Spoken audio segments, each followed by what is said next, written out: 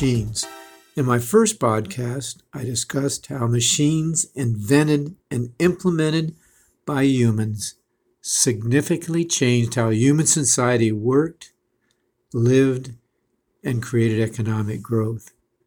But just what will the future of humanity look like in the future with this rapid development of machine learning and artificial intelligence and robots? Once what was Hollywood's high-tech sci-fi is today's reality. Now the question arises, is Hollywood films the predictors of the future or the inspiration to the creation of today and future technology? In an August 8, 2013 article in USA Today by John Schwartz titled, "Today's Technology Lives in Sci-Fi Films of Yesteryear," he highlights some of the yesteryear movies that introduce sci-fi technological concepts that are today's reality. Remember HAL 9000 from the 2001 Space Odyssey film done in 1968? It utilized voice command recognition.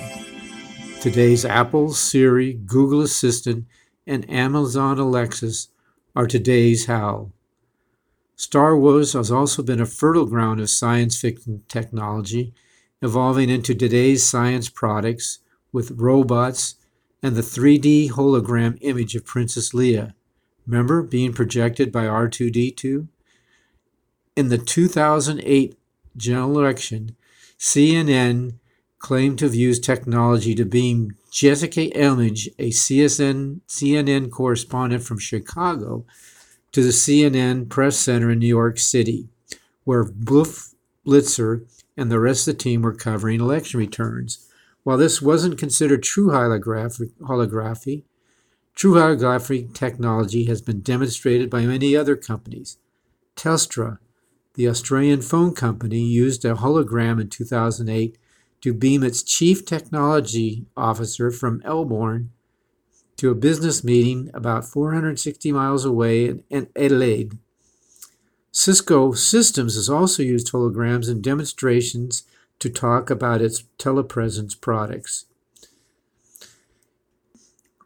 Samsung, Sony, and others are developing now holographic technology for TVs and smartphones. And in 2016, the BBC did an experimental holographic TV. Google Glass, the driverless car, and robots all had roots in films such as Blade Runner 1982, Back to the Future 1989, and Total Recall 1990. Flying cars were the way to get around in Los Angeles in Blade Runner, a film about a private detective in pursuit of a malevolent android set in 2019. In the real world, startup Terrafugia is making available for sale in 2019 its Terrafugia Transition, a combination hybrid electric road vehicle and pusher-style propeller-driven aircraft. But you'll need a pilot's license to fly the two-seat car plane with foldable wings that can fit into a garage. Oh, and about $279,000 to buy it. Cyborgs. Cyborgs are an organism that has both organic, or natural, and cybernetic machine parts. In other words, when people become cyborgs, they're part human and part machine. They were depicted in such movies as RoboCop, Justice League, Alita Battle Angel, and Cyborg. These are just a few. Some believe, among them Elon Musk and Amber Case, who titles herself as a cyborg anthropologist in her TED Talk of 2010, we are all cyborgs now. Between our laptops, smartphones, and tablets, we already use technology to connect ourselves in ever-advanced ways to the world. Indeed, the line between technology and reality has become increasingly blurred. Projecting into the future, it's not hard to imagine the line disappearing entirely when humans and technology merge and become indistinguishable.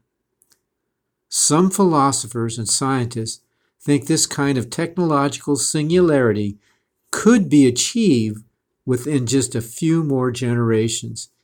In other words, we're all on our way of becoming cyborgs. Here are just a few examples of real-life cyborgs. Activist and artist Neil Harbisson. He was born with the inability to see color. In 2004, he decided to change that. He mounted an electronic antenna to the lower back of his skull that turns frequencies of light into vibrations that his brain interprets as sound, allowing him to hear color. He has gone on to found the Cyborg Foundations, whose mission is to help people become cyborgs, promote cyborg art, and defend cyborg rights. Another example is Dr. Kevin Warwick, who's become known as Captain Cyborg. He teaches at the University of Reading in Berkshire, England, as a cybernetics professor. He has experimented with different electronic implants since 1998, such as installing a microchip in his arm, which lets him operate lights, heaters, or computers remotely. As dedicated as he is, Warwick also gave an implant to his wife, so that when someone grasped her hand, that person was able to experience the same sensation in his.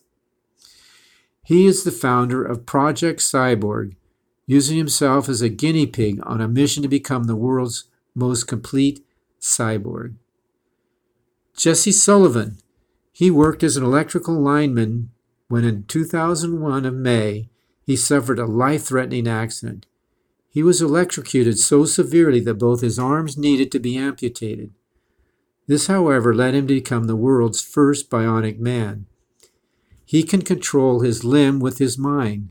When he thinks about lifting an arm, certain muscles in his chest contract. Instead, muscles in his original arm and the prosthetic replacement interprets this contraction as an instruction to move in a certain way. Moreover, he can feel temperature as well as how much pressure his grip applies. Jess Nauman was struck blind in both eyes, but he never gave hope that he would someday see again. That dream became a reality in 2002 when Nauman became the first person in the world to receive an artificial vision system. His electronic eye is connected directly to his visual cortex through brain implants. Unlike with other cyborg implants, which translate visual information into another sense such as sound or touch, Nauman actually sees the world. It is limited. He can only see lines and shapes, but his tech vision has been technically restored. Claudia Mitchell became the first woman to become a cyborg when she was outfitted with a bionic limb. Her limb is similar to that installed on cyborg Jesse Sullivan. This limb is connected to her nervous system, allowing her to control it with her mind. The range of motion is extraordinary, allowing herself to use it for cooking, holding a laundry basket, folding clothes, all the kind of daily tasks, and perhaps one day for arm wrestling. Finally, there is Professor Yu He at MIT, who had both his legs amputated after a mountain climbing accident that resulted in damage to the tissues from frostbite. Working with his MIT staff and students, he created a bionic prosthetic. In 2018 TED Talk, he described the technology of his prosthetic that allows him to walk, run, and tap dance. He also described how his team Cyborg at MIT developed a prosthetic foot for his friend Jim Ewing, who also suffered a debilitating mountain climbing accident, but was soon able to return to his mountain climbing passion. In his TED Talk, How We'll Become Cyborg and Extend Human Potential, Professor He describes how humans will soon have new bodies that forever blur the line between natural and synthetic worlds. Through neural embodied designs, a methodology for creating cyborg function, that he's developing at the MIT Media Lab. He describes and shows us a future where we've augmented our bodies in a way that will redefine human potential and maybe turn us into superheroes. He goes on to say that during the twilight years of this century, he believes humans will be unrecognizable in morphology and dynamics from what we are today.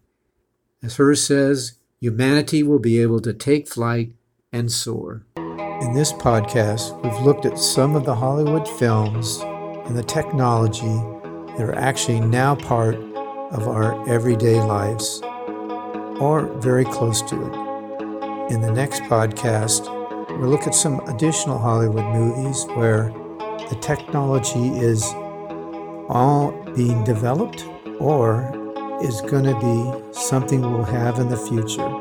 So let's stay tuned for that podcast.